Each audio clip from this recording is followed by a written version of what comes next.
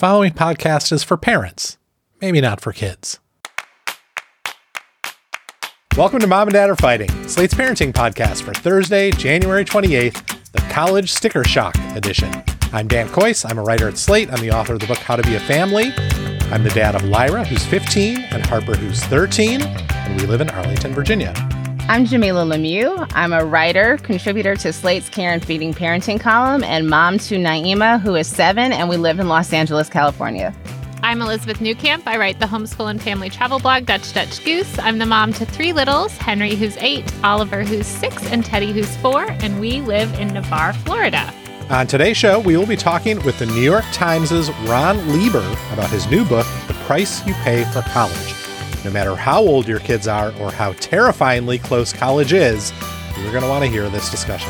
After that, we'll be answering a question from a mom who is struggling with resentment and regret over having a kid at all. She's in a dark place. We're going to try and talk her off the ledge.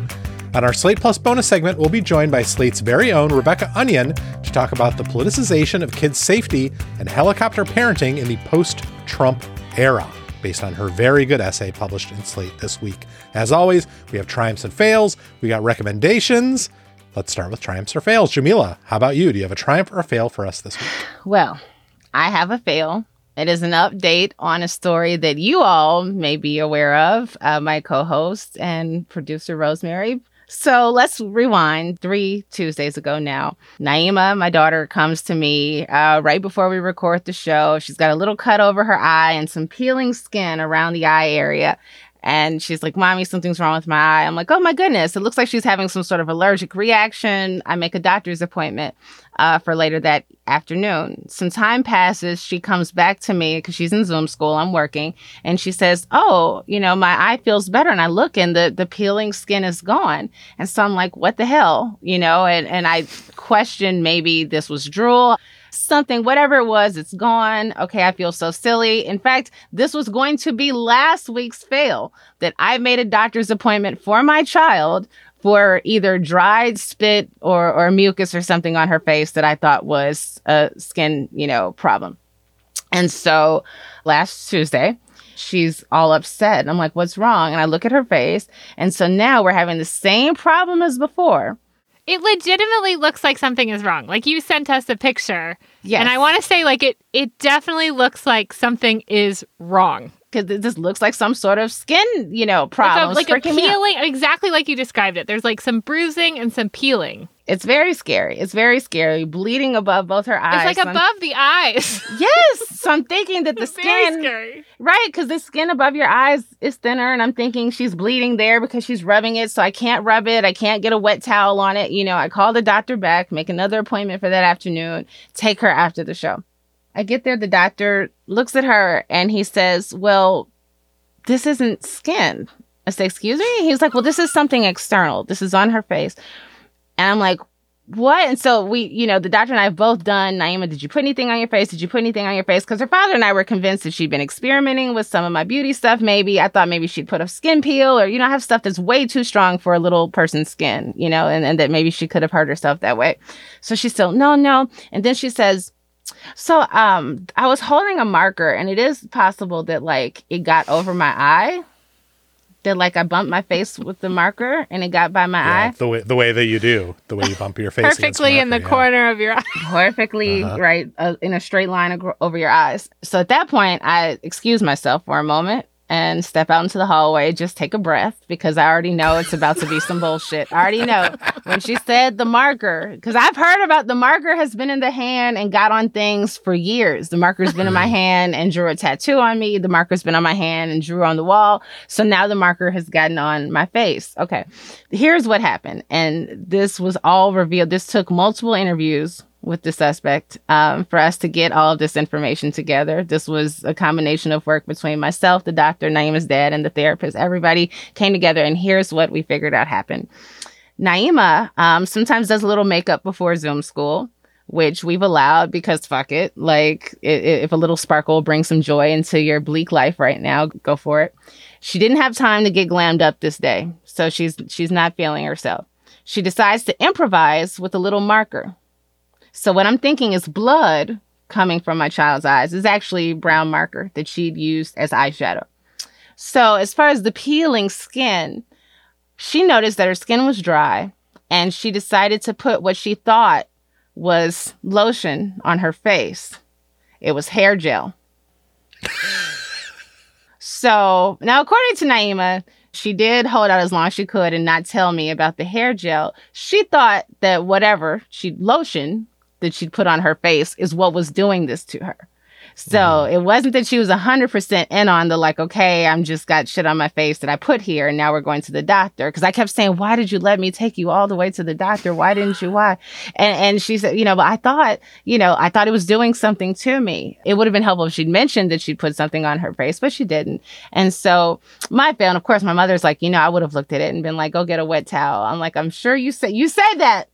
But also remember, it was in her eyebrows. It's in her, her baby hair. So it's hurting because it's pulling. Every time I try to pull it off or peel it, it's hurting. And so my fail is taking my daughter to the doctor with a face full of hair gel after narrowly avoiding the same thing the week prior. I don't know anymore, you guys. I don't know.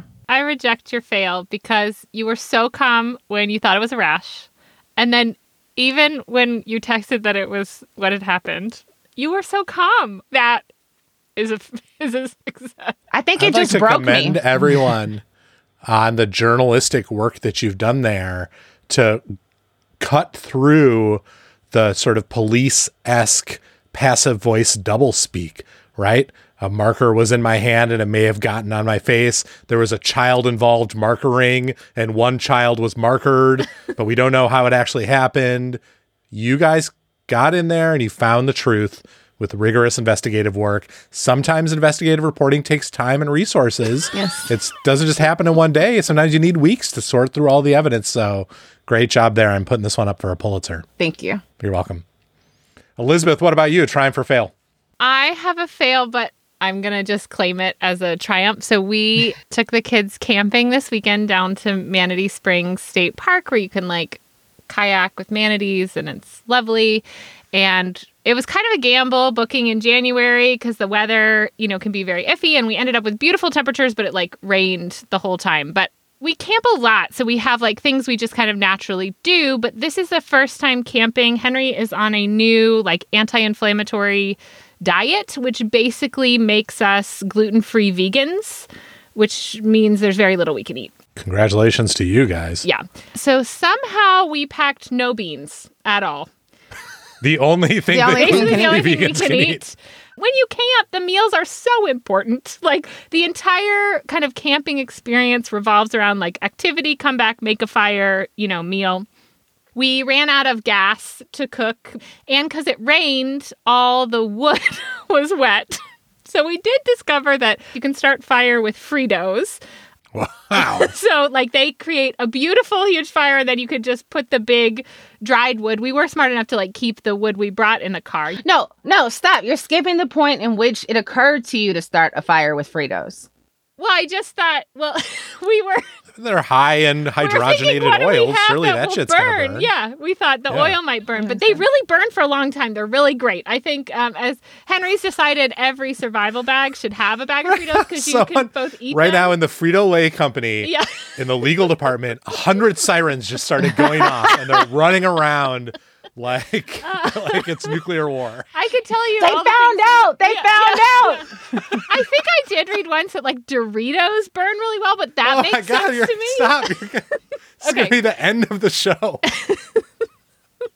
Anyway, we started our Frito fires, so we were able to cook some things. We had some corn, but every meal was kind of a disaster. And then the redeeming factor of being here is all the animals that we can see. And so the kids were so into seeing the manatees, and we had deer running around. And then we had put the kids to bed, and I'm sitting with Jeff out by our fire, and I see something move, and he turns on his headlamp, and there's a raccoon right there, and it just keeps coming back. Drawn by the smell of burning Fritos. Yeah, exactly, because our fire was made of Fritos. Yes. So then there's an armadillo coming around. Okay, so we take videos of all this stuff. The next morning when we show them the videos, they were pissed. They were pissed that we didn't wake them up. They were so mad at us about these animals. And then they wanted to stay up the next night. And of course, the animals didn't come back. It was, So anyway, we had a lovely time there. I thought it was a great trip. We kayaked with manatees. But I think it's a triumph. Did you see the Trump manatee? Were you able to soothe the poor, sad Trump manatee? No, but we were telling Henry about that, and he was like, we have to tell the ranger. And we were like, no, one of these manatees is not the Trump manatee. And he's like, why would you do that? And we were like, yes, why would you do that? It's a terrible thing to do. But he was like ready to kayak back and have them rescue the animal right then. We were like, no, he's like, where is the Trump manatee? It was a whole thing. But they're beautiful creatures. And, the sad part is, here's your environmental message of the day. The manatees have no natural predators. Like, they are only basically suffering because of humans not caring for them. Well, Henry is going to fight against that to the depths of his soul. Yeah, he is. So good job. All right, I'm reversing my usual mode here, and I'm going with a triumph that is eventually revealed to be a fail, if you can believe such a thing. So recently we came across, like buried in the basement somewhere, this little book that Alia got, I think when Harper was born. I think her mom gave it to her. It's called The Mom's One Line a Day book. Many of you, our listeners, I see both of you nodding, received things like this when a child was born. And the idea of it is that it's like a little diary or journal where every day you're not meant to like write out paragraphs and paragraphs about your day. You're just meant to just write down a single thing about your kids so that later in your life you have something to look back at and remember those early days by. It's from the year 2010, which is just after we first moved to Virginia. The kids were not babies, but they were little. They were like 5 and 3. And it is a total gold mine, this thing of adorable things that our children said and did. And, comical moments between them, and we've been reading them to the kids, and they are just laughing and laughing. And Harper pulled it out again the other night and just brought it to the dinner table and read them to us while we all ate dinner. And that's the triumph of sorts. But the problem is that Alia only did that book for like 26 days. And then the whole rest of the book is completely empty. And now that's 26 days more than I ever wrote anything down about our kids when they were little. So I'm not criticizing Alia. Please, Alia, know that. But I am noting that like this is sort of illustrative of a grand fail on our part that we knew we could avert ahead of time. When Alia was pregnant, we had everyone telling us, just write anything down. Write anything down. It doesn't matter. You're going to be so tired, but find a way to do it because you'll be so grateful to have that later. And we just didn't fucking do it. And our kids ask us for stories all the time of their baby years. And we have just basically run out. We have like 4 stories of them as babies. They're all about Lyra. And then they're always like, why didn't you write anything down? And we're like, we were fucking exhausted the whole time.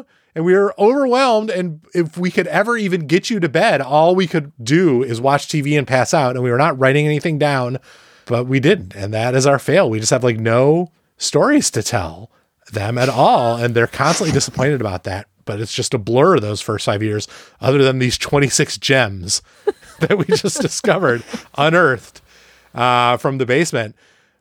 I feel grateful, honestly, that, and I think I've talked about this on the show before, that like, at least starting in 2013, I've got this podcast as like an archive so that when I'm 90, I can go back and listen to the podcast and be reminded of all the ways that I failed my kids. But I'm sure I'll feel a warm glow that at least I saved something from those years.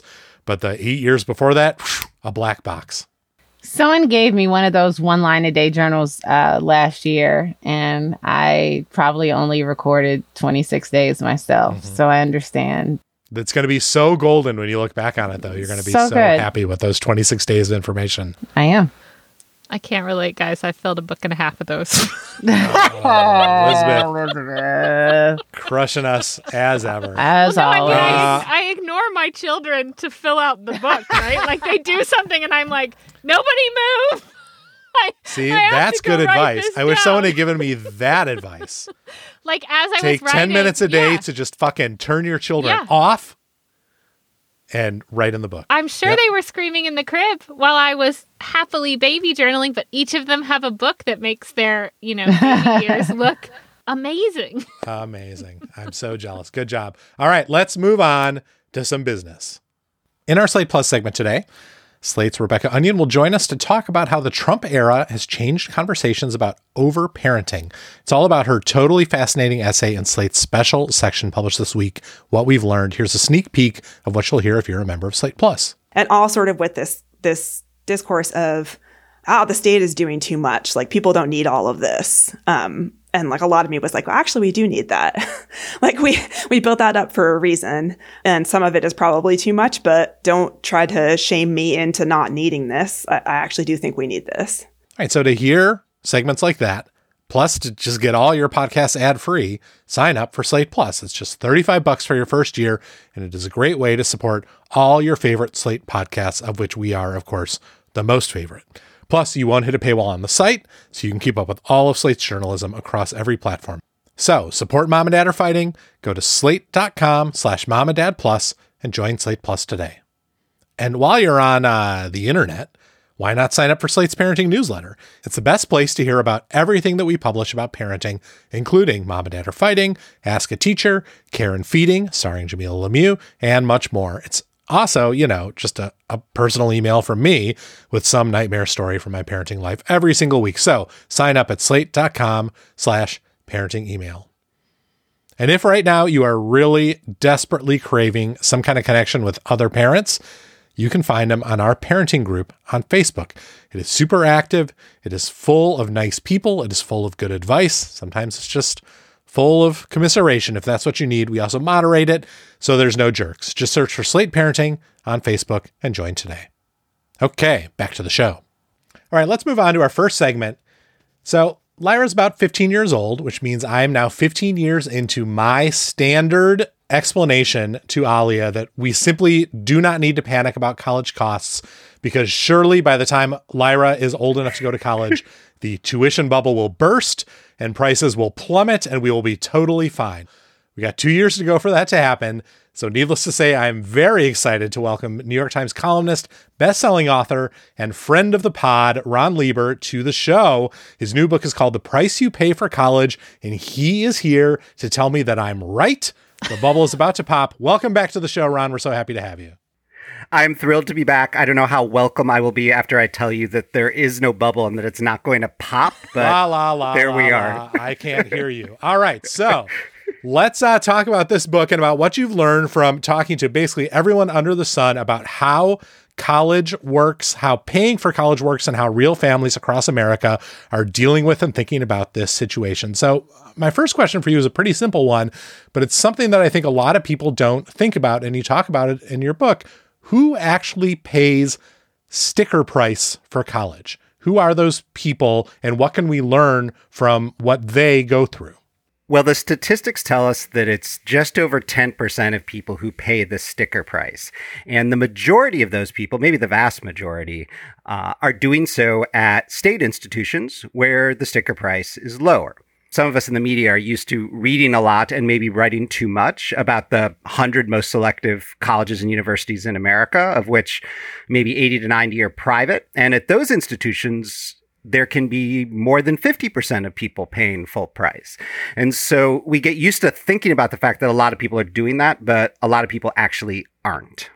How do colleges determine who the students are who pay that sticker price? And if you're applying with your child to a bunch of colleges, how should you think about how likely you are to be one of those people? Well, the framing of your question is interesting because it suggests more power in the hands of the colleges than they actually have. So the thing that was so interesting to me about reporting this book is that I was trying to find the segment of the marketplace where the ability to pay was clashing with the willingness to pay. In other words, there are plenty of people who could afford to pay, let's call it $75,000 a year for the full price at a private college or university, but they are increasingly questioning whether they should have the willingness to do so. And that willingness is creeping up the market, as you might describe it. I mean, imagine the market looking like the U.S. News List, for lack of a better ranking, right? Right around let's call it spot 40, right? If you combined all of the most selective schools in America, right around spot 40. Below spot 40 is where people are questioning whether they should have the willingness to pay. And every segment of 10, you go down that list, there are more and more schools discounting for affluent people.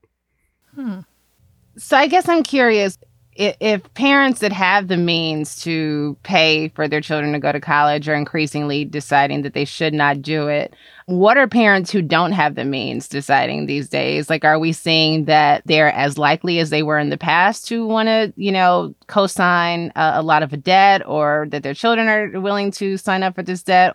I mean, are we seeing, I guess, a similar hesitancy to spend that much money for education with people who don't have the means and that are going to have to borrow that money too? Or are they just pushing forward as we have in recent years?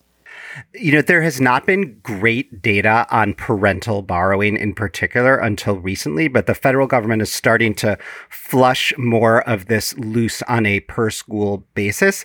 And it is not pretty. The amount of what's known as PLUS loans, those are the federal parent loans, the amount of PLUS loans, per family, per institution, has gone up at a relatively alarming rate. And it is not clear what the ceiling actually is on parental willingness to borrow, but these are our children in whom we have invested a great deal, and we've told them to work really hard and that somehow this will all work out. And so many parents get to this point, and it's not just lower income parents, it's parents with six-figure incomes who just decide to sort of, chuck all reason and borrow as much as they need to so that their kid can have what the kid wants. And I'm not sure we've seen a sort of natural cap in that. People make these decisions emotionally, and they want to make their kids happy, and they don't want to make a mistake. I have younger kids. Like, my oldest child is almost 9. I know in the book you talk about, like, 8th grade being kind of the time that we should really be having some of these conversations about the cost of college. What should parents of younger kids like me already be thinking about? And like, what kind of conversations should we be having to change this emotional application to college, or what we need to be thinking about in terms of the long-term costs of, paying for college and what you get as a return for that?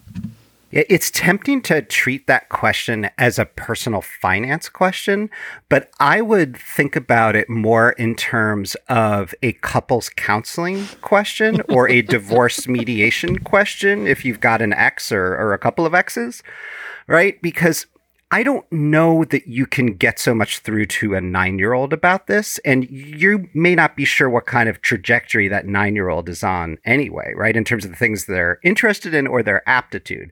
But a spouse, if you've got one, or an ex, if you've got one of those, right? The two of you need to be on the same page about what you think you might be able to pay and what you might be willing to pay.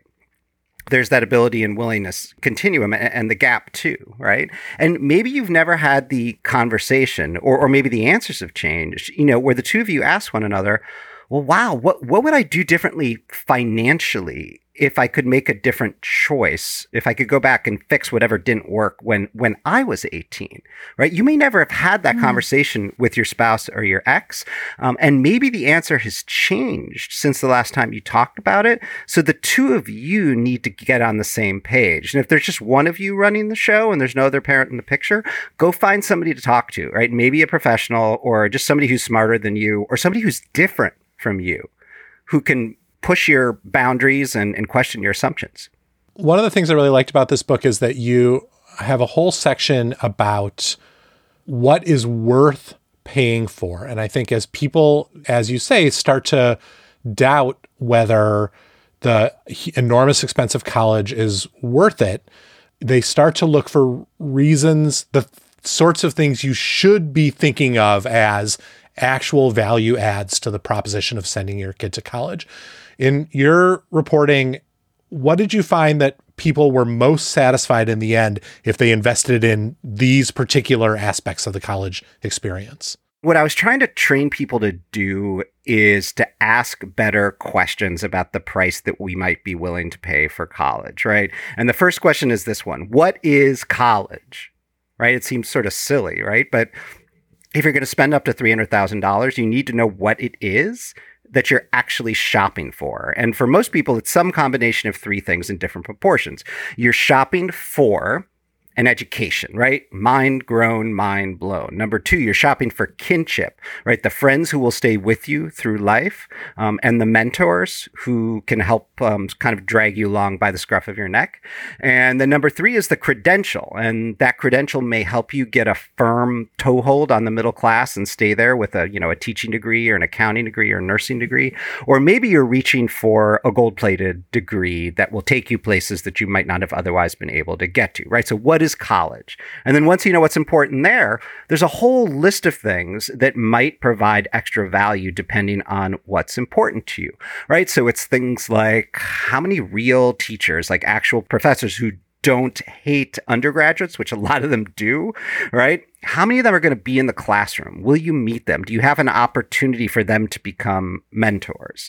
You want to ask things like, what is the quality and state of the undergraduate mental health counseling centers? This is stuff that people never ask, but if your kid has had mental health challenges or you think that they might, this can be sort of make or break, right? And then the same thing with a career counseling office. If your child wants to be that philosophy major instead of the comp sci major, what exactly have they done to blow their career counseling office to smithereens and rebuild it? Because just about every school claims to have done that in the last 10 or 20 years. But, you want to ask more granular questions. And so, all of part 3 of The Price You Pay for College is about all these things that might be worth paying extra for. And I'm trying to arm people with pointed questions that these institutions are not used to answering to kind of raise an army of us to demand better information.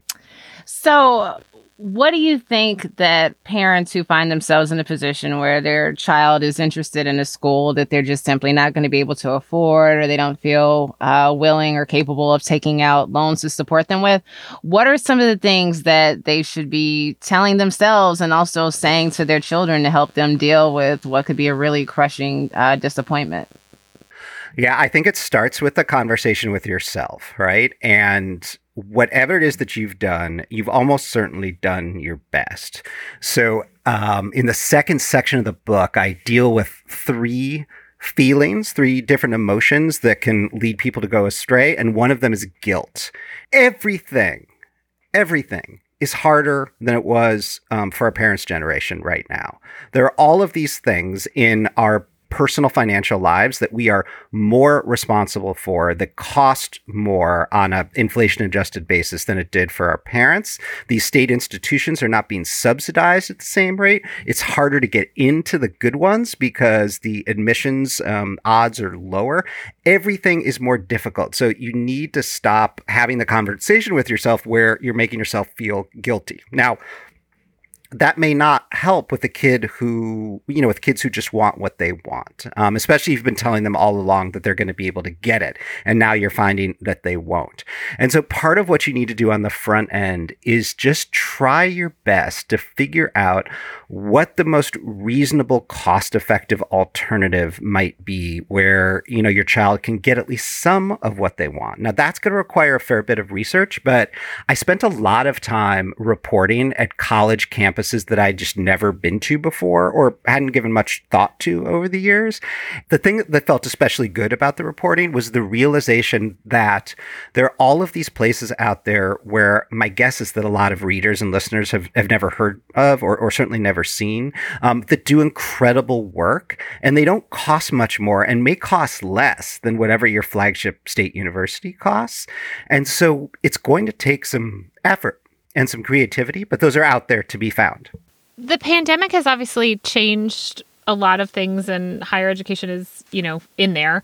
I know students have decided that basically the price tag isn't worth it for just online education and have taken a gap year or have maybe come up with other options. So, can you predict how that's going to affect kind of these prices going forward? I think that there is some hope out there. If there already wasn't enough hope like Dan's that this whole thing would just go off the rails, more people are sort of rooting for higher ed to kind of take it in the shins this year.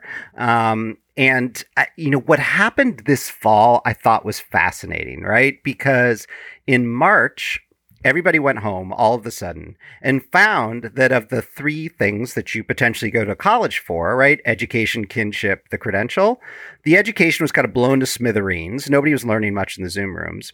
And the kinship was gone too because everybody was scattered, right? So the only thing you had was this degree that came in the mail and you like wore your cap and gown on your front lawn and your parents took pictures of you and it was sad and pathetic, right? And people sued and there was anger. And yet, in the fall, so many people flocked back to these campuses, paid full price for utterly compromised experiences. That felt bonkers to me. And yet I also recognize something important in it, which is that people crave the traditional residential undergraduate experience that we have come to see, rightly or wrongly, as a rite of passage in this country. And if you want to use technology to kind of blow the skyward, right? And you would expect that it would happen because software has run over pretty much every industry in America except for higher education. If you hope or expect that technology is going to blow this up, it's not going to look anything like what happened this spring because people hated that. Yeah. They hated it. Yeah, and it was really remarkable seeing that the sacrifices people were willing to make in every other aspect of the college experience to try to give their kids some simulacrum of that like traditional residential experience, the ways they're willing to sacrifice the health of others, the health of communities in order to make that happen. Like it suggests that the market is more robust perhaps than we might think it is. Well, also, I mean, we should point our fingers at the bad faith of the institutions too. Let's just take North Carolina, for instance, the state of North Carolina. What went on there was just an abomination. They called all these kids back. They packed them into dorms. They did not reduce density.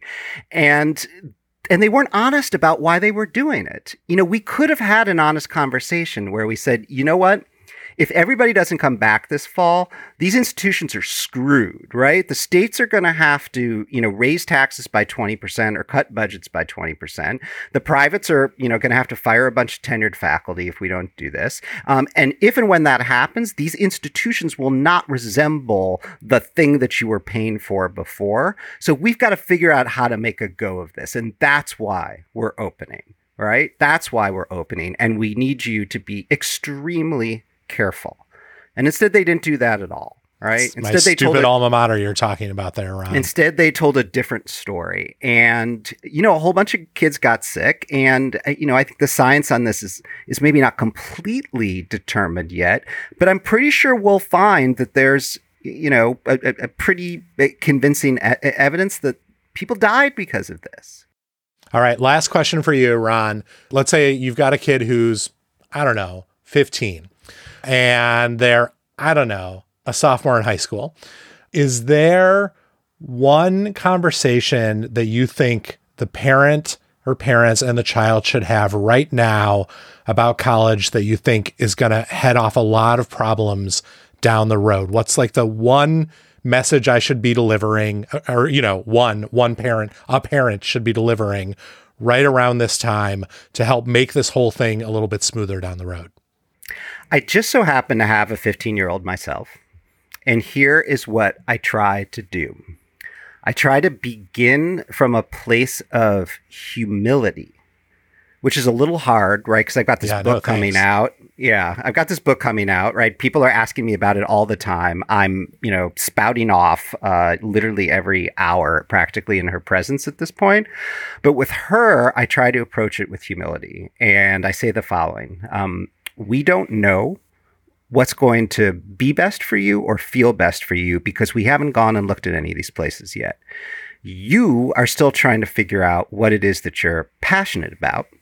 And these schools may change a fair bit in terms of their priorities in the next couple of years. So there is a lot that we don't know. But we are going to do our level best to treat this with a reportorial mindset. Right? We are investigators here. We are consumers of this product.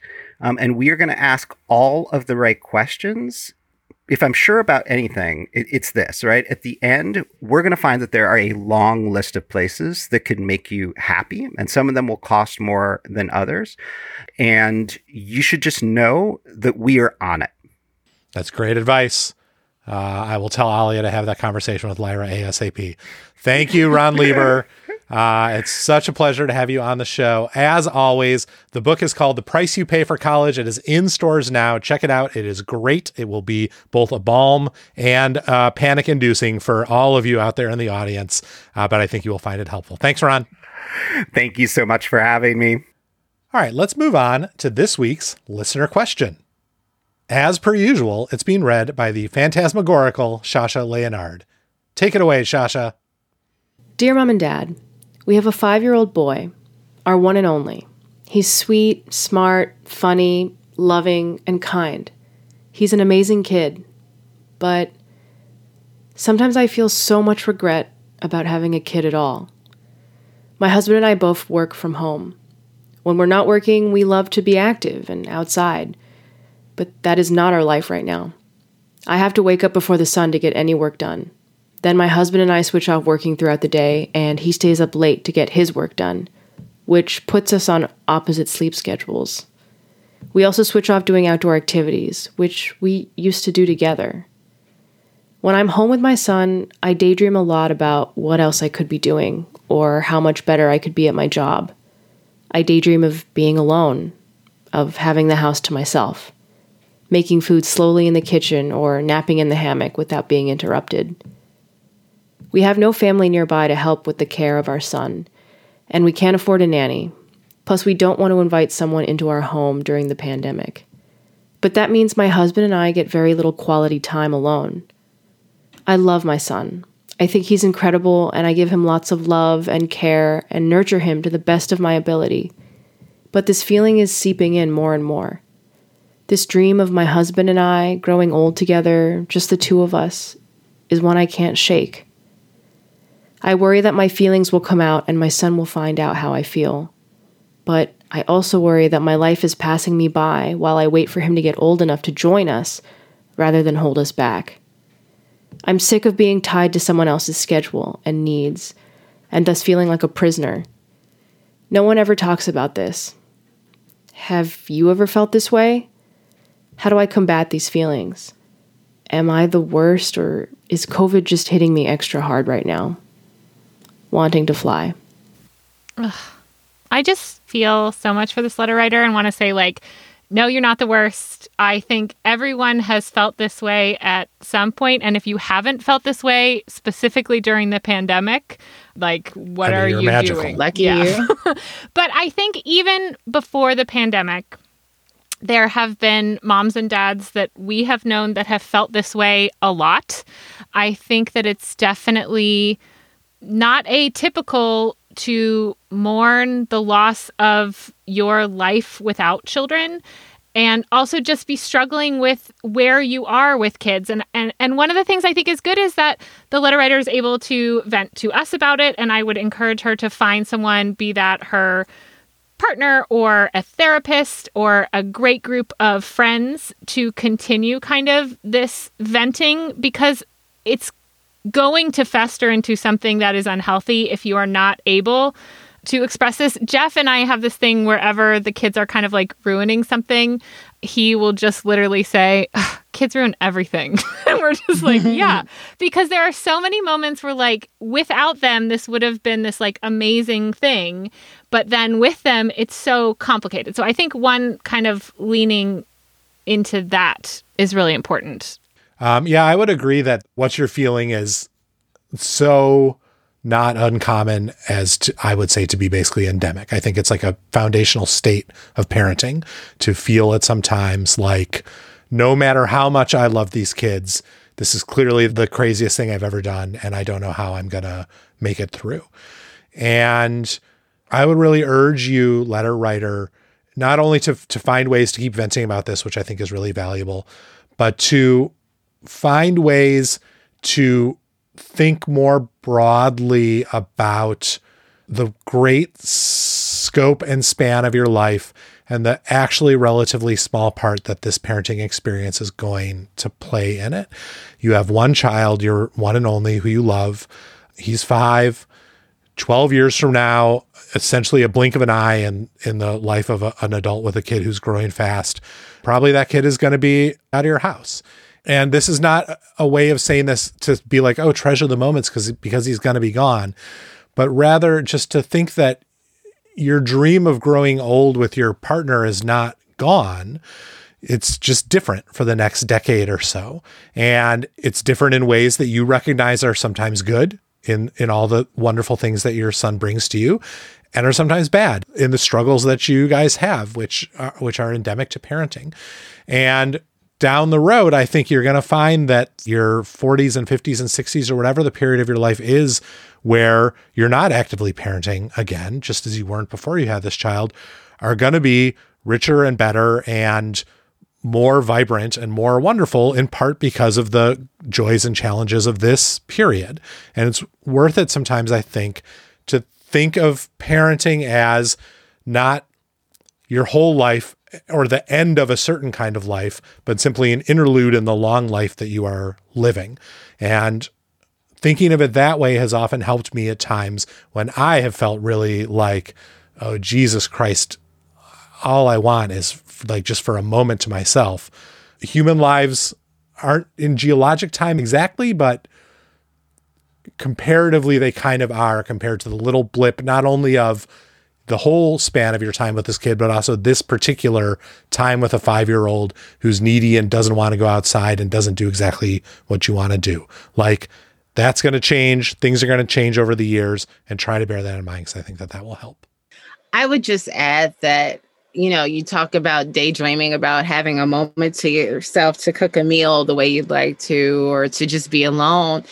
You have to make those dreams real. Parents must find time away from their children, whether you're married or single. If you have 1 kid, 2 kids, 3 kids, you have to have some space to be by yourself. And it can't only be for the purposes of doing work or going to the doctor. And even if it is, a matter of my alone time is for a doctor's appointment or a grocery store trip, that you make that a pleasurable experience, that you have maybe some sort of aromatherapy thing in your car. I have an oil burner in my car, and so when I'm in the car by myself, I'm smelling my good oils. I'm having, I have my music, I have my podcast. It's just me. And that may seem like a really kind of a sad way to spend your downtime, that maybe at one point you could have gone to a spa or out with your girlfriends. But when you ritualize having time to yourself, it will mean a lot more to you now to do those things. I think it's important that you don't leave that out. Otherwise, I really agree with what Dan and Elizabeth said. And this is a moment in your life, and it's not always going to be this hard. It may feel frustrating because you're 5 years in. Like, it should feel easier by now. You should be used to it. You should love it. You should be okay. And that's not the case for everyone.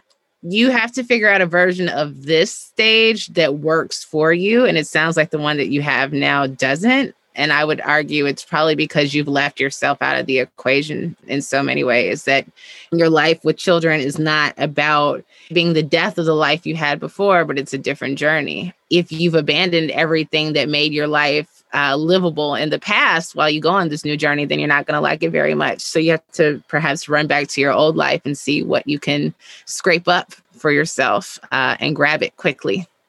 That's such good advice. And I think part of that to finding that time is letting go of some of the expectations of parenting that you are putting on yourself. So if that means that, particularly in this pandemic, if that means that like on a Saturday, your kid just binges whatever TV keeps them quiet and occupied, or just like plays video games or whatever that is, you should do that with zero regret or loathing. Like, just let them do that. And even if that is the routine, you are not a bad parent. Whatever it is, like, there are things that are required, and then there are all these other things that we hold ourselves accountable for to be done a particular way. I think we can let go, particularly when you're going through a time like this, of those other requirements to make that time for yourself.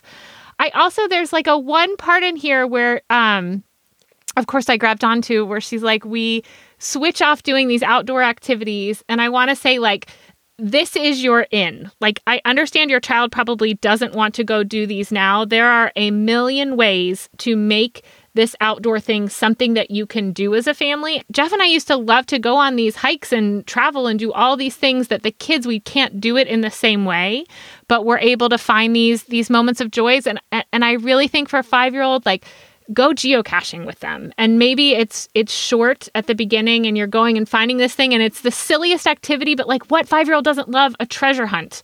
And it's going to get you out. And then if every time every hike is an opportunity to go geocaching, you will be amazed what those little pulls are. Or every time you do an outdoor thing, end it with a treat that they like. Like, I think if you can incentivize those moments that you can do with your spouse. And again, I'm going to come back to geocaching because the nice thing is, like, we give the kids the phone and kind of send them ahead.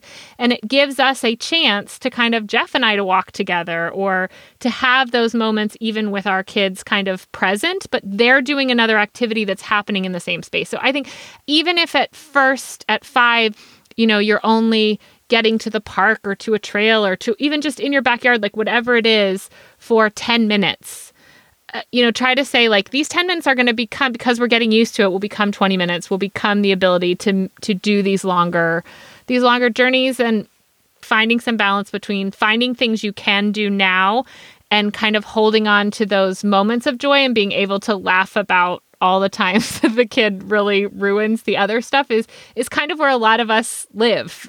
Like, just, this is on the balance. Like, there's a lot of really terrible things, but there's also some really fun, precious moments. And like Dan said, it's fleeting. Like, each age is a new kind of adventure, and that doesn't really help when you're in it, but do know that the bad things pass just like the good things pass.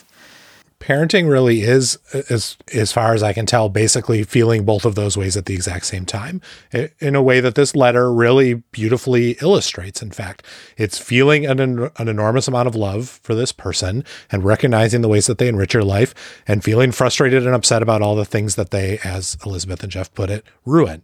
And it's not at all uncommon to feel this way. It's incredibly beneficial to talk about feeling this way. I would strongly suggest, in this person's case, talking about this not only to their partner, but to a professional who can help you work through some of these feelings, especially right now. I do think a lot of parents are really fucking hitting a wall right now, almost a year into COVID.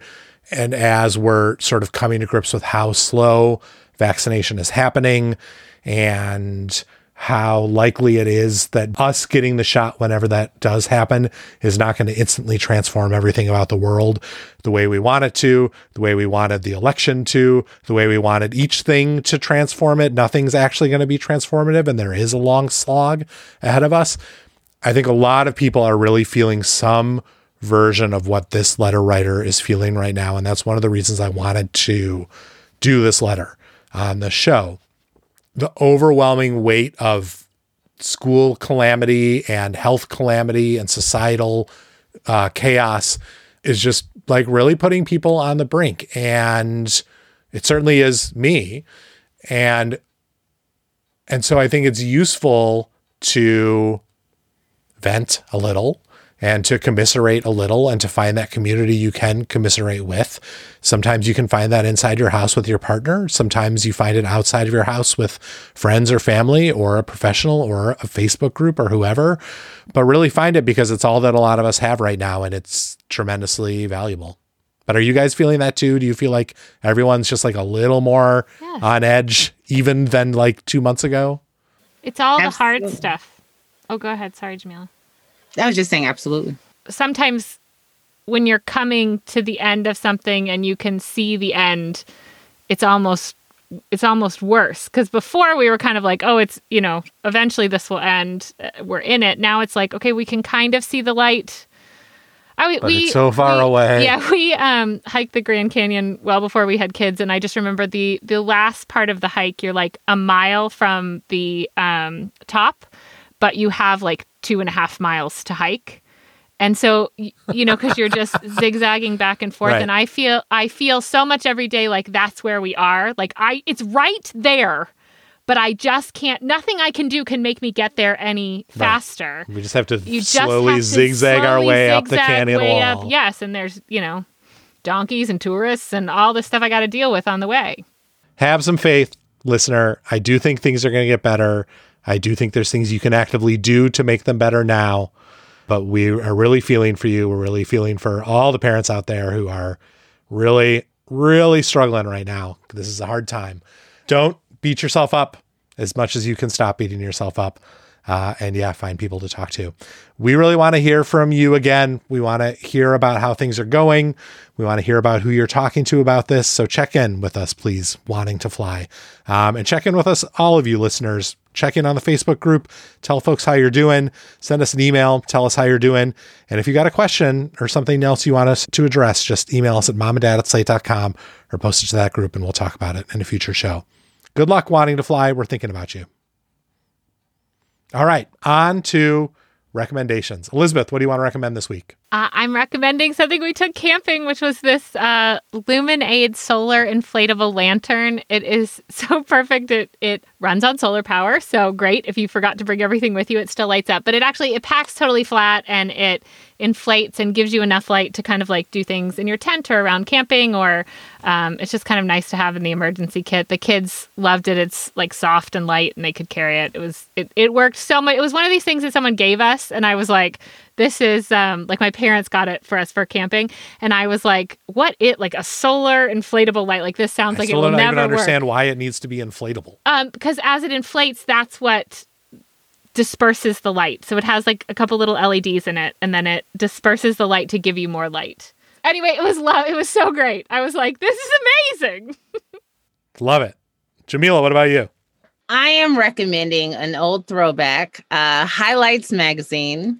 If you have not seen a Highlights magazine since you were yourself in primary school, it's still around. It's been around since like 1946. I think it's the oldest magazine for children, like literally 1946. And it's, no, I'm serious. I'm on the No, I believe you. Yeah, 1946. So it's outlived nearly every American magazine. And it's still really delightful. Naima was gifted a subscription for Christmas by one of my girlfriends, and she loves it. We've gotten 2 issues so far. Goofus and Gallant are still there.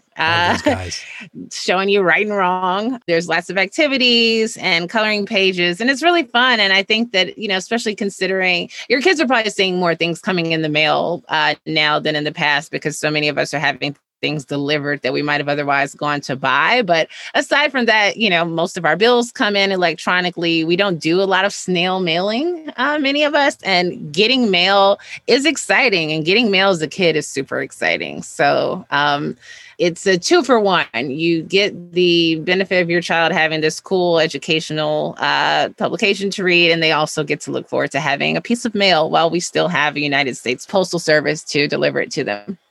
I'm a huge fan of magazine subscriptions for kids. It's the greatest gift. Jamila, I just saw too that they, in the latest episode, they actually have a podcast called Highlights Hangout for Kids that has a like Goofus and Gallant segments. Very cute.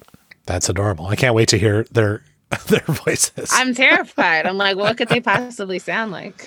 All right, good recommendation. I'm going to recommend when your baby is born, get one of those 1 line a day books and actually fucking do it. Put it next to your toothbrush or whatever. Just do it. Make it happen. They have ones now that text you a prompt and you text the stuff back, and then it prints. That is a great idea. Who makes that? Wait. Who makes that? I need that. So it's called Keepsake with a Q, and it sends you a little text every day, and you reply with an answer and a picture, and then it prints the book for you. QEEPSAKE. And it's a excellent recommendation, even better than mine, which is to just get the fucking book. But either way, just do it. That is my recommendation for today. All right, that's our show. One more time, if you need advice or if you just need to vent, email us at momanddad@slate.com or post it to the Slate Parenting Facebook group. I would say that 70% of the messages to Slate Parenting right now are just venting. And I think it's really helping people, honestly. Just search for Slate Parenting on Facebook. Also, hey, subscribe to the show if you haven't already. It really helps us out and it makes sure that you will not miss an episode. Mom and Dad Are Fighting is produced by Rosemary Belson. June Thomas is senior managing producer, and Alicia Montgomery is executive producer of Slate Podcasts. Gabriel Roth, RIP, is Slate's editorial director for audio. For Jamila Lemieux and Elizabeth Newcamp, I'm Dan Kois. Thanks for listening.